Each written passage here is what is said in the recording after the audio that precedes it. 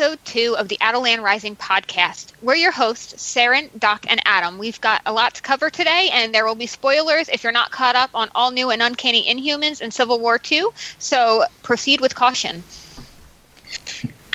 Right, we're going to be addressing quite a few things today, including a really quick rundown of what's been happening in the Inhuman books of late, some discussion about the Inhumans' very pivotal involvement in this summer's big event book, Civil War II, along with the ever-building tensions between the Inhumans and the X-Men, which is set to culminate in 3 upcoming event crossover miniseries books, Death of X, Inhumans vs. X-Men, and then the just-announced Resurrection. Because that name, Resurrection, it's the thing is, if you've seen the O and the X have got Black Bolt and the X-Men X, obviously. Well, just when you thought they'd run out of words that they could impose a giant X into, they've made up a new one. Yeah. This is going to be a fun episode. Right. So, should we dive straight in with Civil War II, I suppose? Or... Well, I think first we could talk about what is happening in the books, because today is seeing the 13th issue of Uncanny Inhumans and the 11th and sadly final issue of All New Inhumans. Both I'm very excited to read. Sorry, I was just going to say, it's pretty sad that All New X-Men... tongue-tied. All New Inhumans, sorry, is coming to an end, but it's been such a great book. It has been a great book. So where are we currently? Where have we left off with All New Inhumans? If you want to give us a brief rundown, Doc, on what happened in the final arc, the final full arc we've had for that story, because just get people caught up. It was a really terrific arc. Flint, also known as Jason, and Gorgon, along with Anna Kravinoff, discovered the secret hidden citadel of Utalan, which was this Inhuman enclave hidden in the mountains of Mozambique. And Flint got to meet his birth mom, and learning about Utalan was just super cool. It was a really great arc, and Marvel very well could have just ended the series with that, because it was a very good end wrap up. So I very much appreciate their putting out this 11th issue to wrap up all the other dangling plot lines and to give us more of a sense of conclusion. So there's that. Yeah. And then go ahead. Sorry, I was just about to say that All New X-Men... for crying out, I've done it again, haven't I? All New Inhumans. It's been... Genuinely, it could have gone for longer. That's all I'm going to say on it, because... It really... It's been such a good book. It's kind of one of those books that you really wish had kind of... almost... I'm a bit worried to say this, but if it had sold more, then it would have been a much bigger hit, but that's the definition of a hit, I suppose. Well, yeah, I think it was for such a well-written book, it definitely should have sold much more, because it really should have. It's disheartening, because it's everything I wanted from an Inhumans title, and from the writing, the character development, and the fantastic art. And for everything that I think would make great Inhumans books to come to fruition and then to end up selling so poorly, it kind of breaks my heart.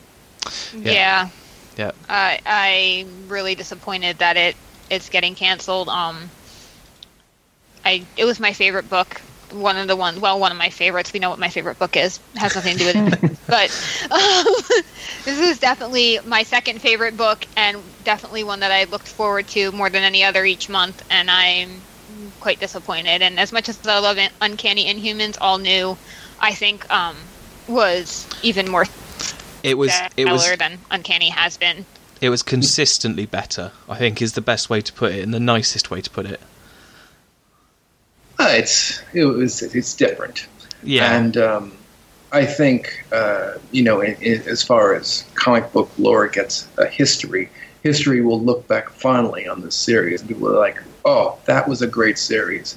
Absolutely, it's such a shame that it didn't last longer. But, they can't take it away. I'll have the 2 trade paperbacks, and they will have a spot of reverence on my shelf. So anyways, Uncanny Inhumans is continuing, and it's really heating up with its tie-in to Civil War II. So the 13th issue hits the stands today, and it's got a big-time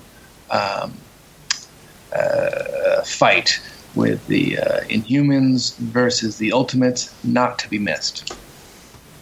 Yeah, and the Uncanny Humans actual books have been super fun to read, to be honest with you. The actual Civil War II tie-ins, anyway. I think it's excellent. I think. Sorry, I'm just gonna go into this and go off a little bit, but with Uncanny Inhumans, so we have the showdown between Medusa and the Ultimates, but you're seeing a little bit of a prelude to that because in A-Force there's been some tension between Medusa and Captain Marvel as well. So I wonder how much of that's going to be playing into Uncanny Inhumans and vice versa. Well, I think Uncanny Humans are definitely following down the path of trying to get their vengeance on Iron Man, really. Or at least it has been, and I'm not happy about that. But we're going to discuss that in a minute anyway. So, that's a good segue. Yeah, I suppose. So it is. The Inhumans have been kind of hoisted into this very pivotal role in the Civil War II conflict. They have this new Inhuman. His name is Ulysses, and he has a very special Inhuman power. He can predict the future. It's not so much a straight-out prediction as it is a sort of statistical analysis. It's like a probability. It comes up with the biggest probability of something happening will be right. What he sees, essentially. But in that it is not true prognostication, what he is actually doing is profiling the future, which is a very problematic thing. Now, the Inhumans, they knew they had this resource, this asset, and that it was going to make them, in many ways, a target. So they did the diplomatic thing and offered him up to the Ultimates, to Carol Danvers and her team, as something they could use. They say, all right, we got this kid, he can see the future. Do you want to use him as sort of a crime or disaster prevention strategy?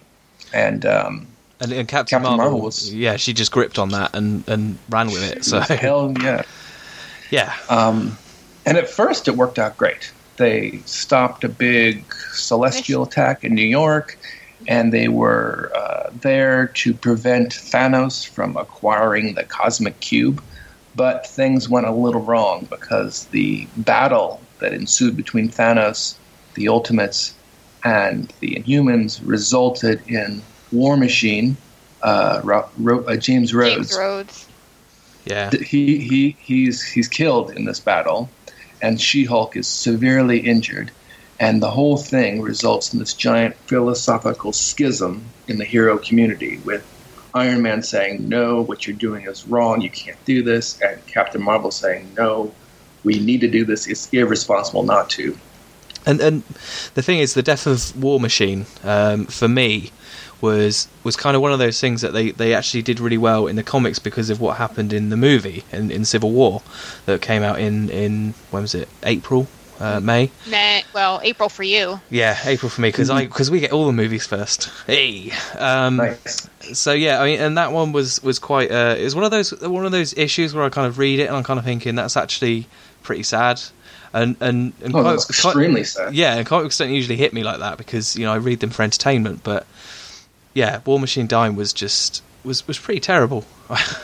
It was just one of those things. I thought, this is the movie all over again. I'm just going to sit there and cry in a corner. Right. So, and although go ahead, Doc. I wish he hadn't died. If he had been paralyzed the way in which the cinematic version occurred, where where Don Cheadle's character was paralyzed, not killed.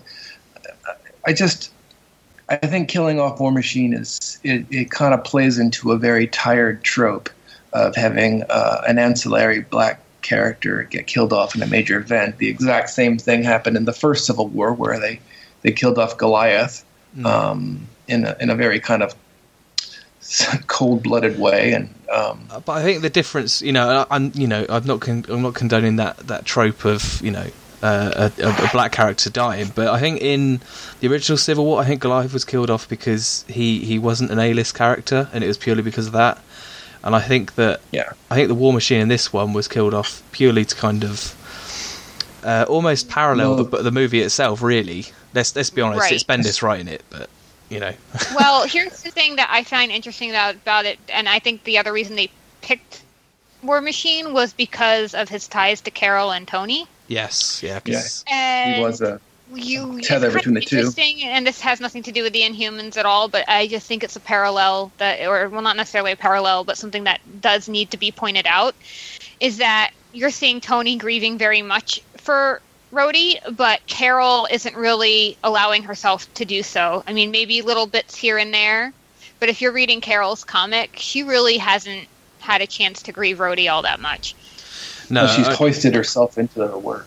And I think that again, that's quite a good segue actually, because that kind of links into Iron Man actually abducting Ulysses, because Tony was grieving, he was incredibly sad about the loss of his friend, like everybody would be, and so he does what he considers to be the thing that he needs to do. He has to go and take Ulysses, he has to analyse him and essentially find out how he ticks, really. So not necessarily, and he goes about it in the right way though. He does it in all the wrong ways possible. Yeah, I will admit he does do it in the wrong ways, but I think that I just think the whole Inhumans kind of trashing his life was wrong, essentially. just basically, it was wrong. Well, that's what happens. I can see why Medusa would do it, because technically the Inhumans, New Attilan, is a sovereign nation, and Tony basically went into a sovereign nation and kidnapped and sort of tortured. Well, he poked and prodded and he tortured Ulysses, basically. And he went into a sovereign nation and just kidnapped one of their subjects, which I'm pretty sure is illegal. And in some ways, I can kind of see where Medusa is coming from, because Tony Stark messed with the Inhumans, and if she does not retaliate in some way, who else is going to try and take advantage of her nation and her subjects? Yeah, right. She's a deterrent. I agree with you on that point.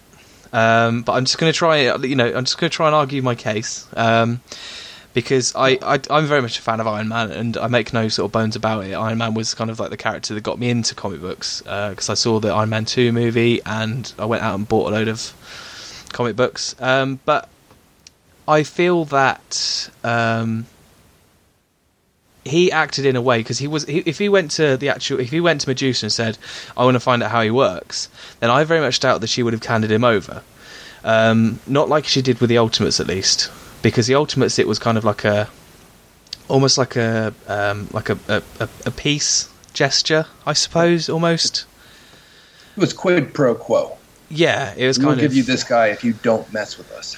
Yeah, whereas sort of with Iron Man, they were never going to give him up. They wouldn't have said, yeah, you can go and sort of find out how he ticks. But arguably, the Inhumans should have done that in the first place, because they've got Beast, they've got whoever else in the Inhumans in New Attilan, and they should have been finding that stuff out. And it just frustrates me so much that it's how well written the series has been, I think. But I'd get this frustrated over some fictional characters. I hear you, and I think that's maybe his bereavement over the loss of his best friend has caused him to act in an irrational fashion, because he's normally a much more pragmatic character. He wouldn't do something so rash as to, break into a nation. Yeah, okay. But what he does is he sets a precedent, and if the Inhumans don't react, they if they don't create some sort of deterrent, then everyone from AIM to Hydra to whomever will continue to try and break into Adelan to take their resources. So she says, whatever we do, we can't hurt anyone. So instead, they hurt his life. They drain his bank accounts. They destroy his classic car collection. They put up, I guess, a sex tape. That was a great scene, by the way. That classic car collection scene, that was great. Yeah. Those of you who haven't read it, Lockjaw teleports into this garage that has all of Tony's classic cars and private jets. He teleports into there, drops a series of grenades out of his mouth, and then teleports away, and the whole thing explodes. But it's all engineered in a way that it doesn't actually hurt anyone other than Stark, and they even do it so that none of the Stark employees are injured. And I think, I think that is something I do kind of agree with, and I will agree that Medusa had the right way of doing it, because if you think about it, and I know I've been going on, I frequent the comic book resources forums, and I tried to make an argument on there that they should have done it. What's the word? Actually legally, essentially. But of course, Iron Man, being the billionaire that he is, would have probably just been able to pay people off just to get him. I suppose. And I think that in a way, I do kind of agree with the method that Medusa used, and but what came next was a bit of a surprise. Well, right. She has this plan. We're going to strike back, but we're going to do it in a non-hostile fashion, so that the Inhumans aren't viewed by the world as this sort of hostile nation. But Triton doesn't agree with this. He doesn't feel that it's a strong enough message, and quite stupidly, he seeks out Maximus and says, "Hey, we need to do more." And Maximus is more than happy to assist. That's also a great scene. I have to admit. That is a great scene. And if you look closely at that scene, he's in a bar, and he's got a bottle of liquor next to him, and it's actually called Northern Comfort, which, I don't know, cracked me up. Instead of he's Maximus the Mad. He doesn't drink Southern Comfort. He drinks Northern Comfort. Who knows what that is? Well, before you know it, Stark Tower explodes and crumbles, and who knows how many souls were in there and died. And it was an image, I don't know if this was intentional or not, but an image quite evocative of the 9/11 attacks here in the United States. It looks as though the Inhumans of New Adelan, it looks to the world that the Inhumans of New Adelan have done this, when actually it was just Maximus. Then, to make matters worse, Maximus enlists the help of Lash and Lash's tribe of evil Inhumans. Where have they been hiding? They have been hiding. They attack a Stark manufacturing plant in Switzerland, killing numerous people in the process. Medusa and her uncanny team they show up and they're like, "Hey, stop!" You mean Captain Marvel? No sooner than they come up, than the Ultimates arrive. Yeah. And I see what you're saying.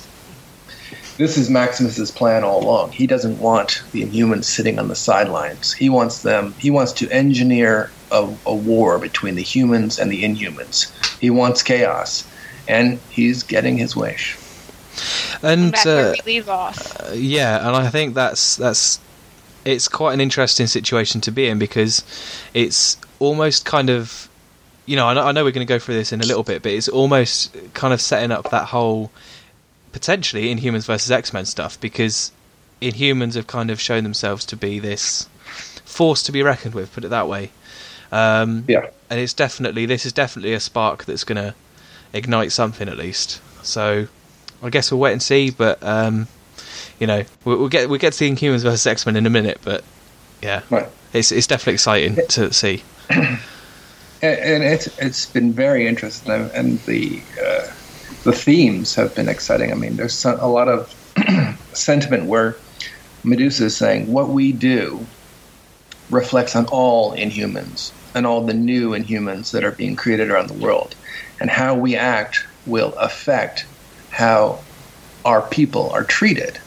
And, you know, we don't need to delve too far into this, but I think the parallels into the vast difficulties across the world with Islamophobia is quite poignant and interesting. And I appreciate Charles Soule taking the risk and delving into that material, because it's important stuff, and it's quite interesting. Yeah, definitely. I mean, I suppose, you know, we're not going to go into it in any real depth here, but I mean, it is good to see that someone is pointing out that kind of that parallel, I suppose, in comic books, and just sort of getting it out there, I suppose.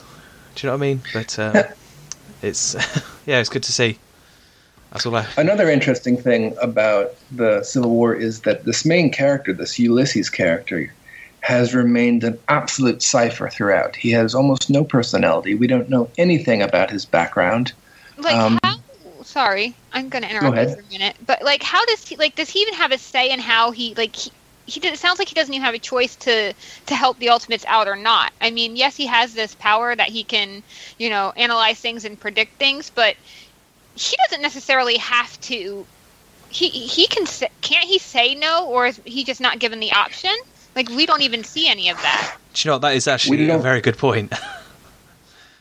We don't know what he wants, and there's been a mini-series that has run in throughout Marvel's Infinity, the digital platform, that has it's called Civil War II Ulysses, and it shows Ulysses learning to use his powers. He's being trained by Karnak, who I'm sorry, is honestly I love Karnak too, but I would not want to be his pupil. No, not at all. He just lambasts him and basically indoctrinates this kid into this outlook of the world that is absolutely nihilistic. Nothing matters. Everything is crap. We're all just dead meat that in the long run is stardust. Too much realism there. Too much realism. I think there's a purpose to it, though, because Ulysses' predictive powers are influenced by his own biases and his own views on things. So if Karnak can break him down into seeing everything as equally meaningless, then he won't be he'll be disabused of any bias he has and be able to have more accurate predictions. And, I think that's actually quite an interesting point, because that's almost a parallel again, because you've got I don't know how in depth I'm going to go with this, but it's kind of like when you've got a parent that's very adamant in their views, whether it's firmly atheist or conservative Christian, when they try and pass down their views, and it's kind of the child gets indoctrinated, whatever the word is, into that. It's kind of you don't see an awful lot of choice, and I think that's quite interesting to see as well. But yeah, that's. But as the series is going on, though, it looks like whatever Karnak is doing in Civil War II seems to be working, because if you've noticed Ulysses' appearance throughout the issues of Civil War and the Inhumans, he's kind of definitely more adopting the look that Karnak has, or similar. Yeah, he's got the same facial tattoos, and I was about to mention that, sitting lotus style. And that, and I was actually that's one of the things I was going to email you guys about a couple of weeks ago, was that in the previews for something, whether it's Ulysses 4, whatever it is, I can't remember what the issue was, but it's got Ulysses with a hood on, and he's actually got the facial tattoos in red rather than green, and he looks really cool. I can't sort of dismiss that, but yeah, it's quite interesting. That's. What the image you're talking about is the cover for the upcoming 5th issue of Civil War, the actual series. Is it? Okay, that's good to hear. And yeah, he's Karnak's general philosophy is kind of like Taoism meets neo-nihilism, and it's very kind of like, get rid of all your personality, just be a rock in the ocean. And I don't think Ulysses had much of a personality to begin with, so he now has even less personality. He's just I don't know. I kind of got that hipster vibe from him.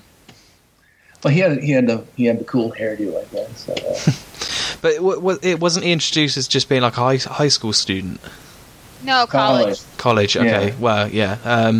I mean, again, it's just that whole parallel between real life reality when you get a parent figure trying to put their views onto a child essentially, and whilst he's not a child, it's still rubbing off obviously, and he's getting that view on.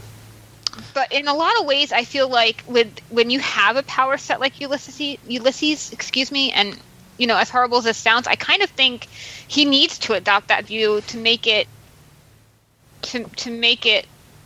work. Yeah, exactly, to make it work.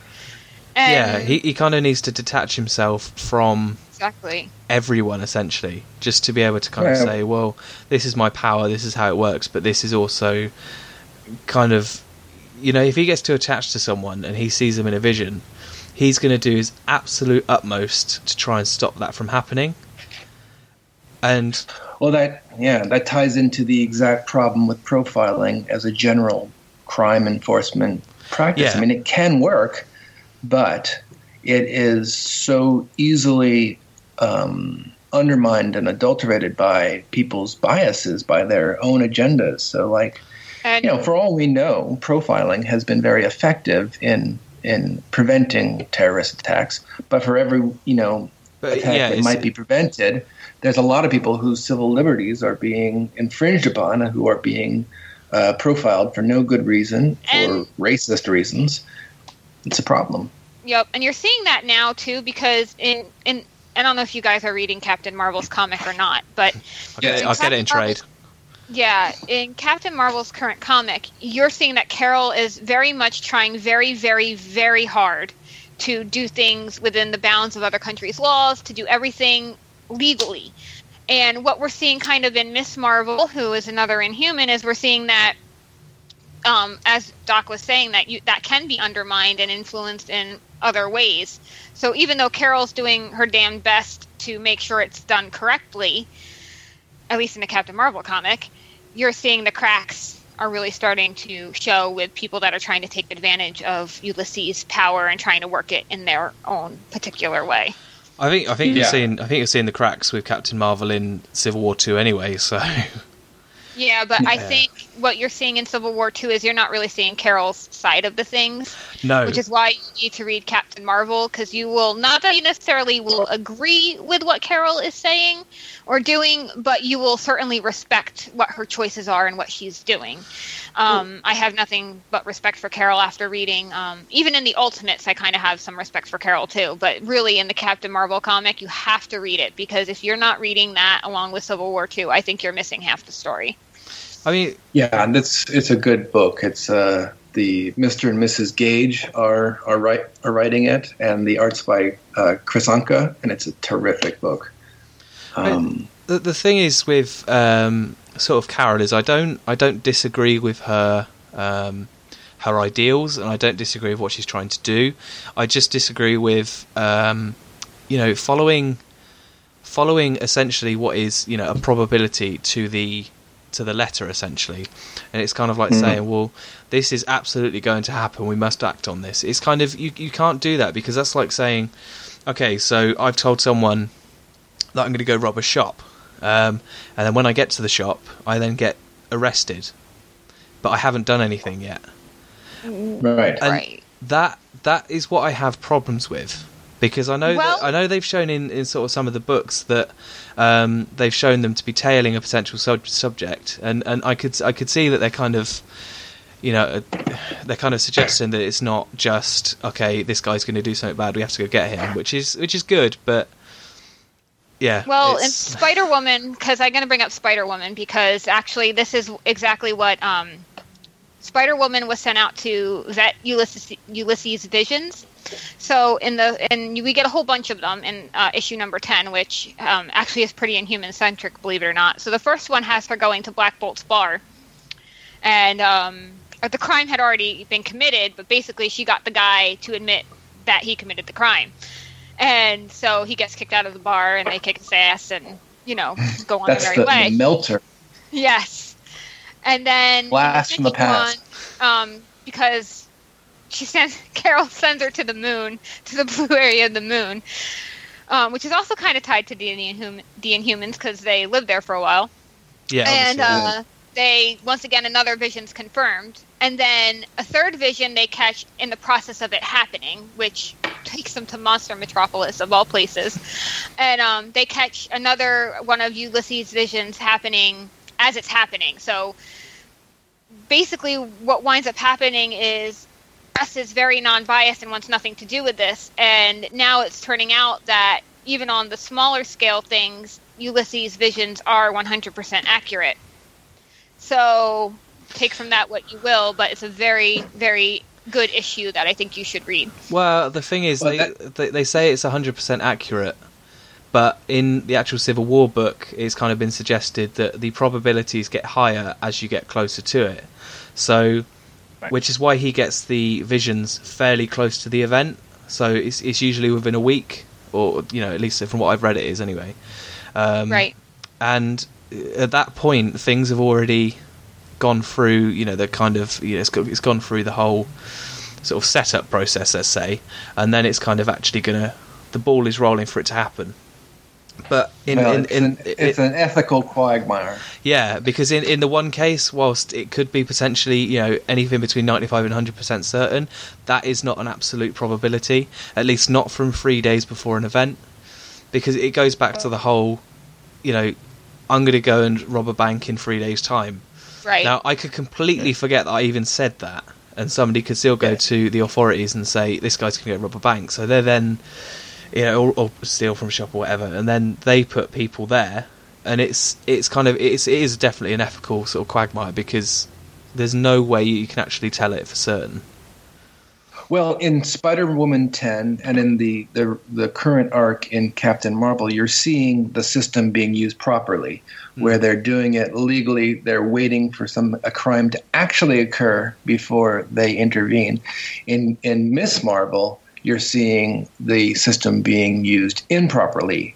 Carol has put Miss Marvel in charge of this team of junior Carol cadets, and they are a little corrupted by the power that they're given, and they arrest Josh before he does the crime that he's suggested to have committed.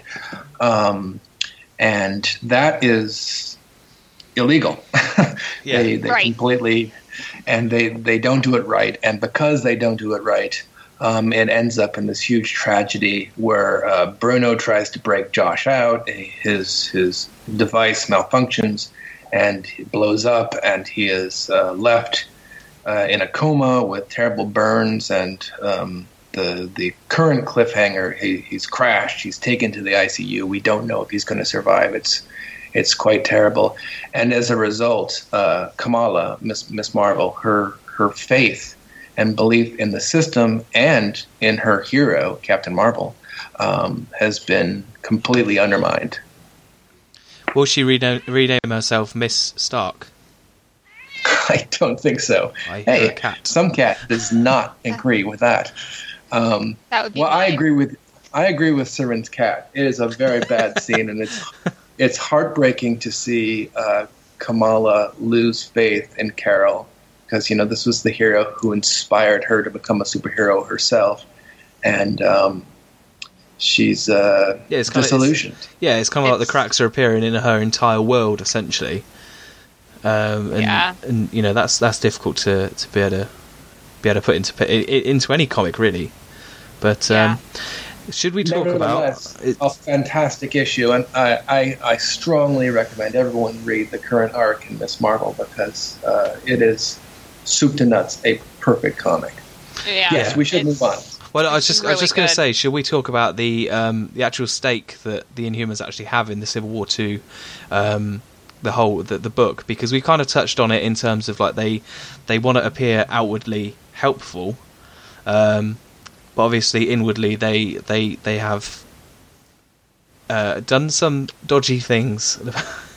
and it's kind of Well, you know, who hasn't though? well, yeah, look at yeah, absolutely. Well, but, not that it makes it right, but but it's kind of What dodgy things have they done?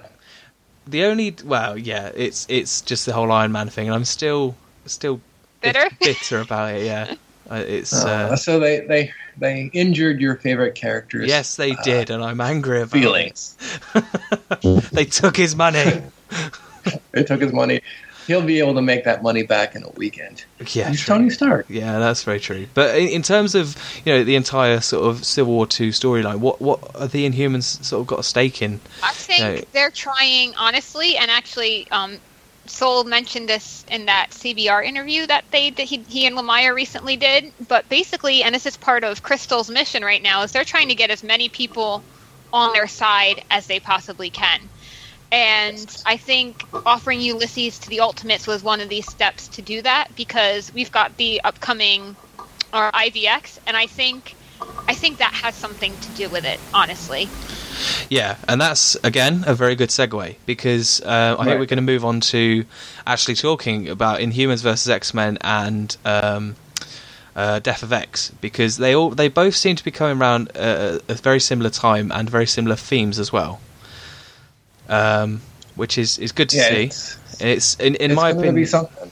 So I just want to dive in straight. First thing is that to me they appear to be bookends to a story, because Death of X is going to be the story of what happened in the 8-month gap between Secret Wars and the start of the all new Marvel Universe, and Inhumans versus X-Men appears to be the end of the whole.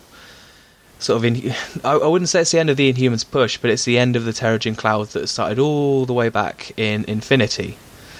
Or at least that's my view of it. I mean, I think it's a good view, and I think it could go completely the different direction. You don't know, but that's what I'm expecting to see from this, because of course it's Lemire and Soul that's writing it. Yeah, and they're kind of like the guys that are telling the whole Inhuman X-Men story from the Terrigen Mists, and they're the chief architects of the two franchises. Yeah, and it's essentially it's been two sides of the same story.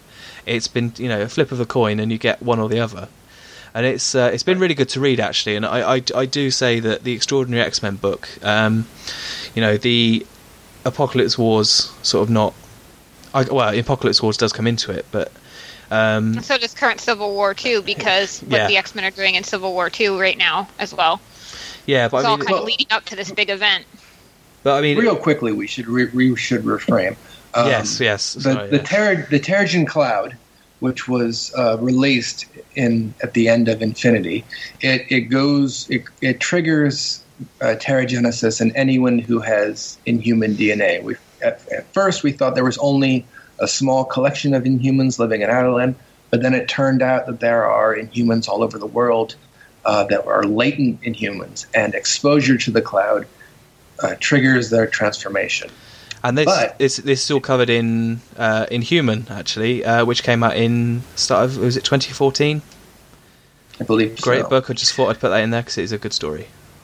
It is a good story, but it also turns out, and this was a very big shift, that the Terrigen Cloud is also hugely deleterious to mutants. It's poison to mutants and causes a disease known as the Mpox, which is kind of like a antibiotic-resistant strain of influenza that is deadly. Yeah, it also seems to vary mutant to mutant as well, because I'm unsure as to which character it is now, but in Extraordinary X-Men, it might have been Magic actually, or it might have been in Uncanny Avengers. I just can't remember. But it shows them. Oh, it's Rogue. That was it. Sorry, it was Rogue. It shows her sort of pulling back her jumper, and she's got like a skin condition essentially. So it does vary a little bit, it seems. Well, it does, because in A-Force, Dazzler has it, and for her it's like a rash. Yeah. And the other thing to keep in mind, too, is that prior to Secret Wars happening, the Cloud didn't hurt mutants at all. It was after Secret Wars, that we knew of, that I could see anyway. Yeah, I think compression of comic book time has just sort of taken over there, because it's kind of been Secret Wars happened very, very similar time to Inhuman, because Inhuman came out, I think it was March 2014, and then Secret Wars started almost a year later.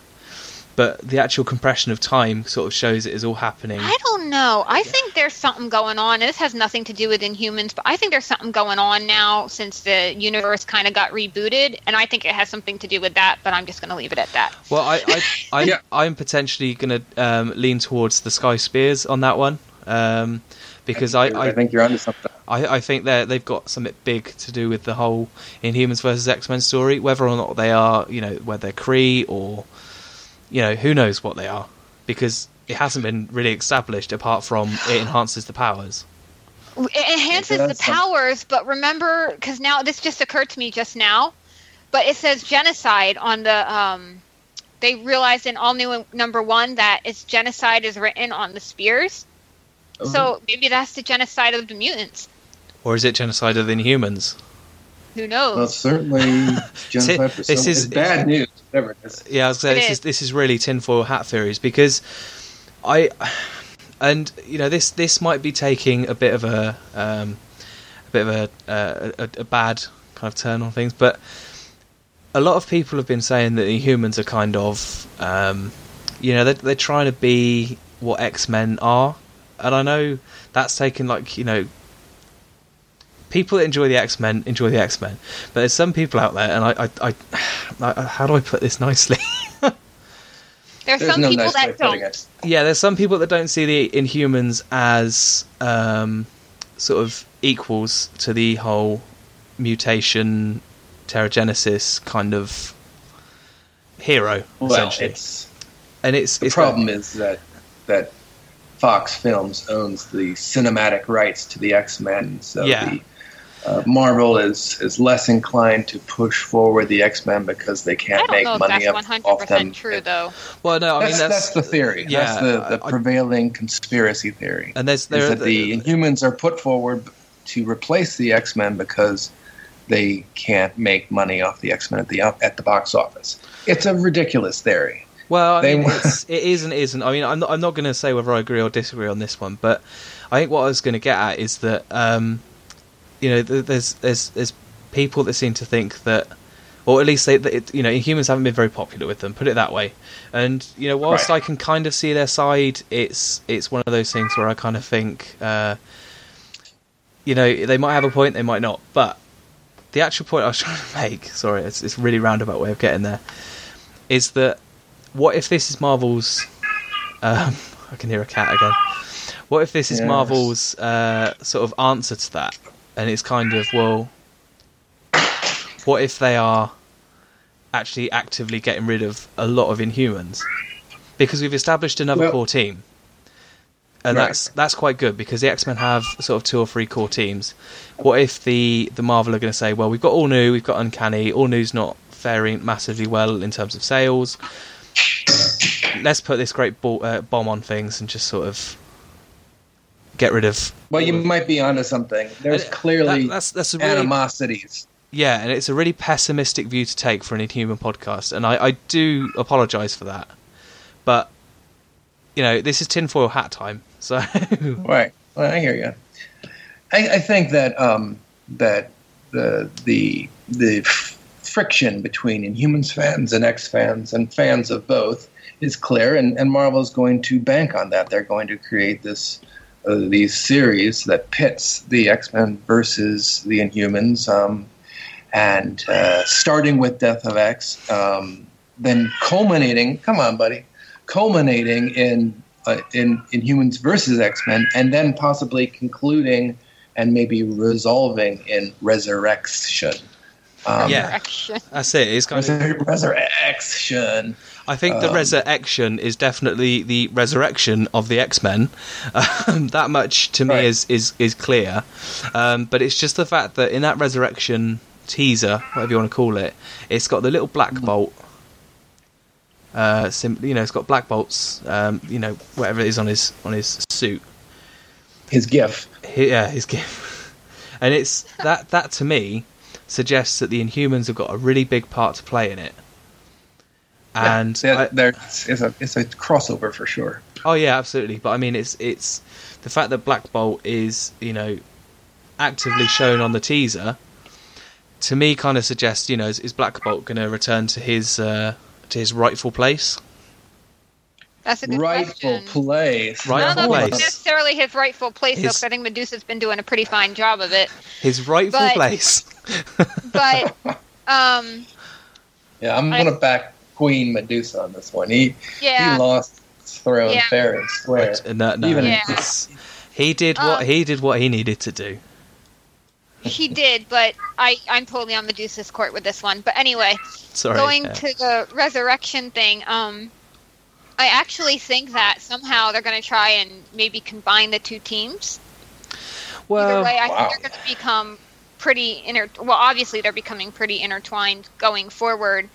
But with the resurrection, I'm wondering if maybe there's going to be a truce of some sort to the end of that. Well, I would like to optimistically think that. I think there is going to be, but I also think that there is going to be an end to the Terrigen Mists, and I purely because I feel that Marvel have kind of done it to generate new characters, and looking at it from a business perspective, having these two lots of essentially mutated teams, and then keeping on adding to that.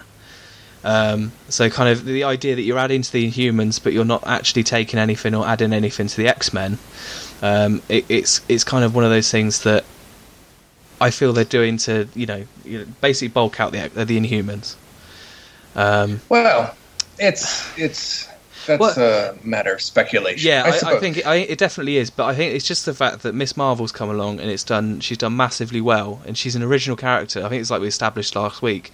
As an original character, she's done amazingly well. She's great to read, and that kind of stuff. And yeah, I think that I personally, I'd like not to think it, but that's just my opinion. I can't change that. Well, Well, the I can Terrigen change Mists- that, but It's But- it's inarguable that Yes. had Miss Marvel arrived 10 or 20 years ago, she would have been a mutant. She arrived more recently, and now she's an Inhuman. That's just the way it goes, and it's a prudent business decision on Marvel's part because the fact that she's become a success and most likely will show up she already has shown up in cartoons and will probably show up on either TV or the silver screen sometime soon. Because she's not a mutant, they have the rights to her. yeah. But I think I just think that sort of as an Inhuman, I think it's really good for. I mean, forgetting the whole business kind of side of things, it is genuinely really good to have her as an Inhuman because she introduces characters into her books. Because she was riding around with Lockjaw for a long time, wasn't she? Yep. She was. Which, Great. yeah, I haven't actually read those books Yes, yet. Lockjaw. But she had Lockjaw. They could introduce pretty much all the royal family into it if they wanted to, and it's done really well. And I really like that. But She's been showing up in Moon Girl too, yeah, and there's another one who I'm Yes. glad is an Inhuman as well because. I think in a roundabout way that's kind of what I was trying to get at earlier with the whole comment of they're kind of adding to the Inhumans whilst not taking or adding anything to the X-Men. Because the X-Men have got so many good characters and so many great characters, and Uncanny X-Men, the previous Uncanny X-Men arc from Bendis, introduced that new team and it introduced a load of new characters that were great. And I just think that it is kind of the Inhumans' turn personally, and I mean that with a massive amount of respect to the X-Men, of course. The X-Men have a lot of good characters, and a lot of good characters that have not been properly utilized, that have remained at wallflower status, and it's just a waste. So, yeah, to cap their numbers for a little while is just fine. Yeah, and I think that's for my opinion, it's a good story wise and it's good thematically wise. So I do too, because how long has it just been only the 6 Inhumans of the royal family, and exactly. as classic as they are and as awesome as they are, I think, and they did it a little bit with Marvel Knights because we have seen a couple of them show up recently, like we saw Diwaz in Was it Uncanny X-Men that we saw him show up? We haven't seen him in a while. It was X-Men Civil War #3. The Great Duwaz returns from limbo and is promptly captured. Yeah, I think to cap it all off, Inhumans versus X-Men looks to be an interesting one because it doesn't seem to be that, AVX came out and it was just an awful lot of fighting. I don't think that's going to be what's happening in Inhumans versus X-Men. I don't think so either. I think it's going to be a lot more political intrigue, actually. I think it's going to be more politics than anything else. I mean, there's probably going to be a lot of fighting too, don't get me wrong, but I think we're going to see more political intrigue, which is what we've been seeing a lot with the Inhumans anyway, is a lot more politics in the play than... Well, even with Lemire, it's been in X-Men, Extraordinary X-Men particularly, it's all been about the whole extinction thing. And I think Lemire has done a very good twist on it, and even the Apocalypse Wars stuff with the X-Men, it's actually been a genuinely nice story to read, and I really do hope that they do both sets of characters, which as much sort of I've forgotten the word, as much gives them as much screen time, praise, and all that sort of stuff as possible, because. Right. They're probably, in my opinion, Lemire and Soule are some of the best writers Marvel have. So I'm sure we're going to get a good book. I have high hopes of the book. I think it could be quite good. As with Death of X as well. I think that a lot of the more jaded X-Men fans feel the other way around. They think, they don't want to read it. They're not interested in the Inhumans, but.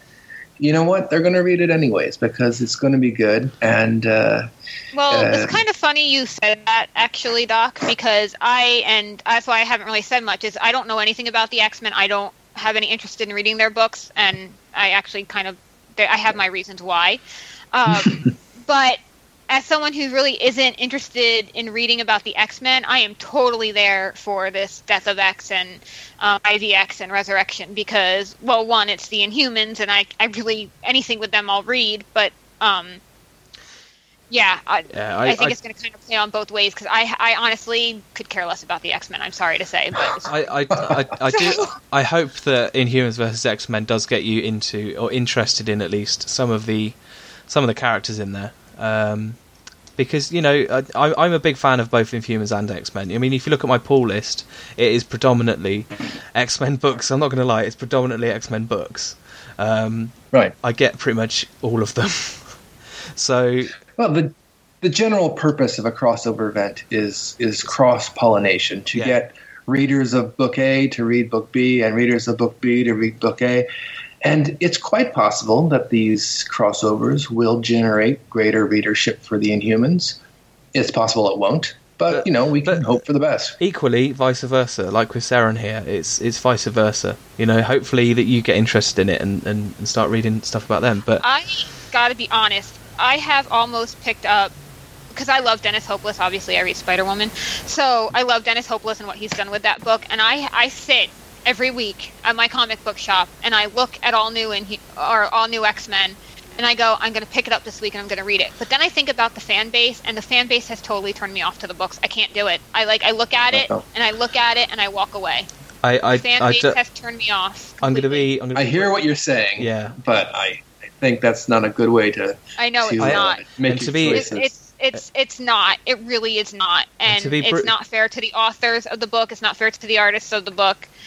And I'm kind of pot calling kettle here. I know I am, but it's what you're describing is exactly what doomed all new Inhumans, because there was a huge segment of the reading of the Marvel fandom who said, "We are going to boycott this book because it is." Even shops were boycotting the book. Even the shops were boycotting that book.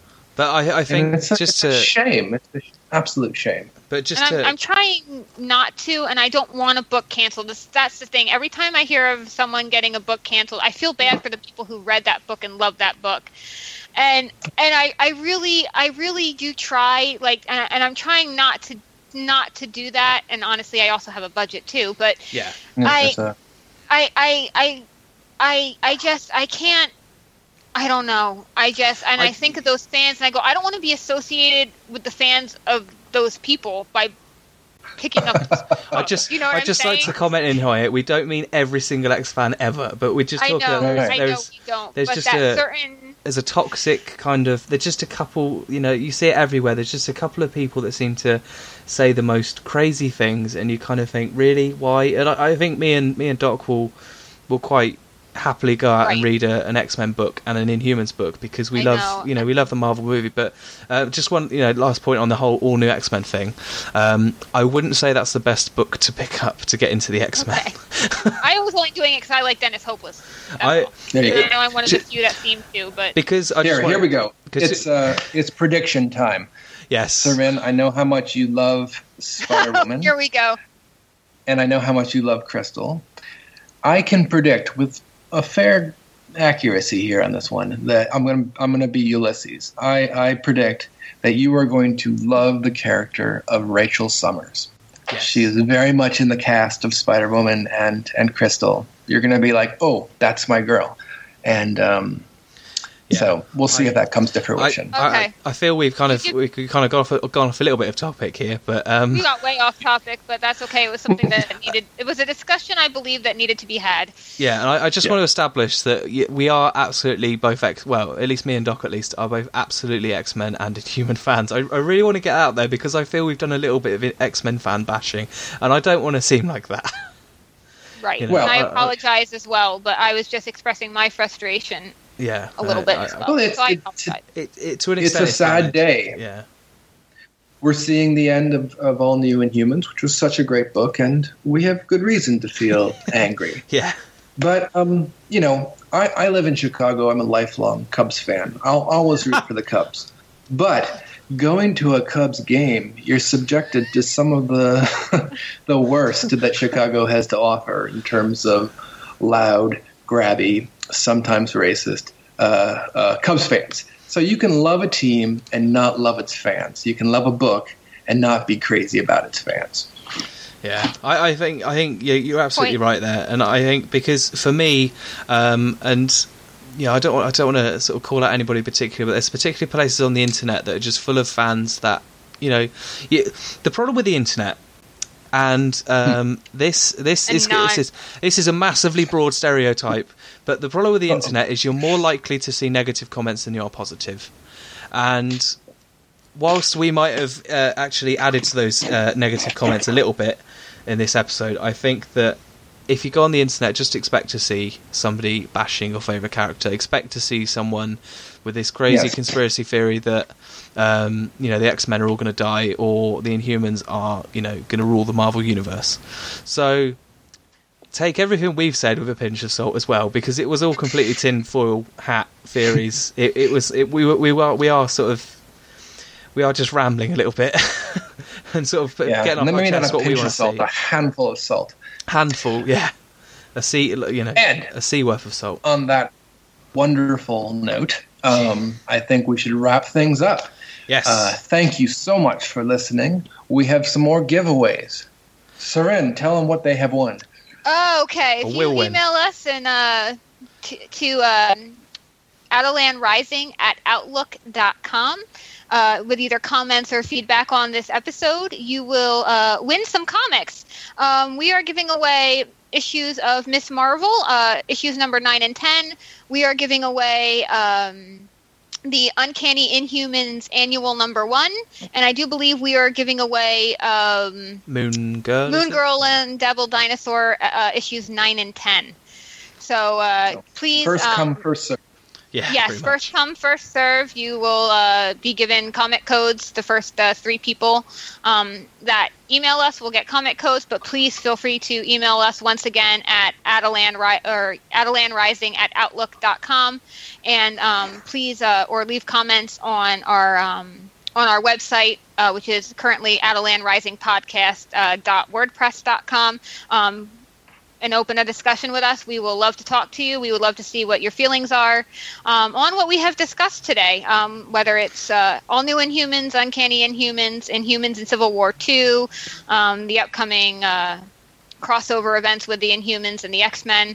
Please contact us. We would love to hear from you. Yeah, and just to sort of segue into that, we are we do really want to get some X-Men discussion going on here as well, especially in the next coming months. So do email us in about that. Thank you so much for listening, everyone. Very much appreciate it. Yeah, cheers. Have a good one. Till next time.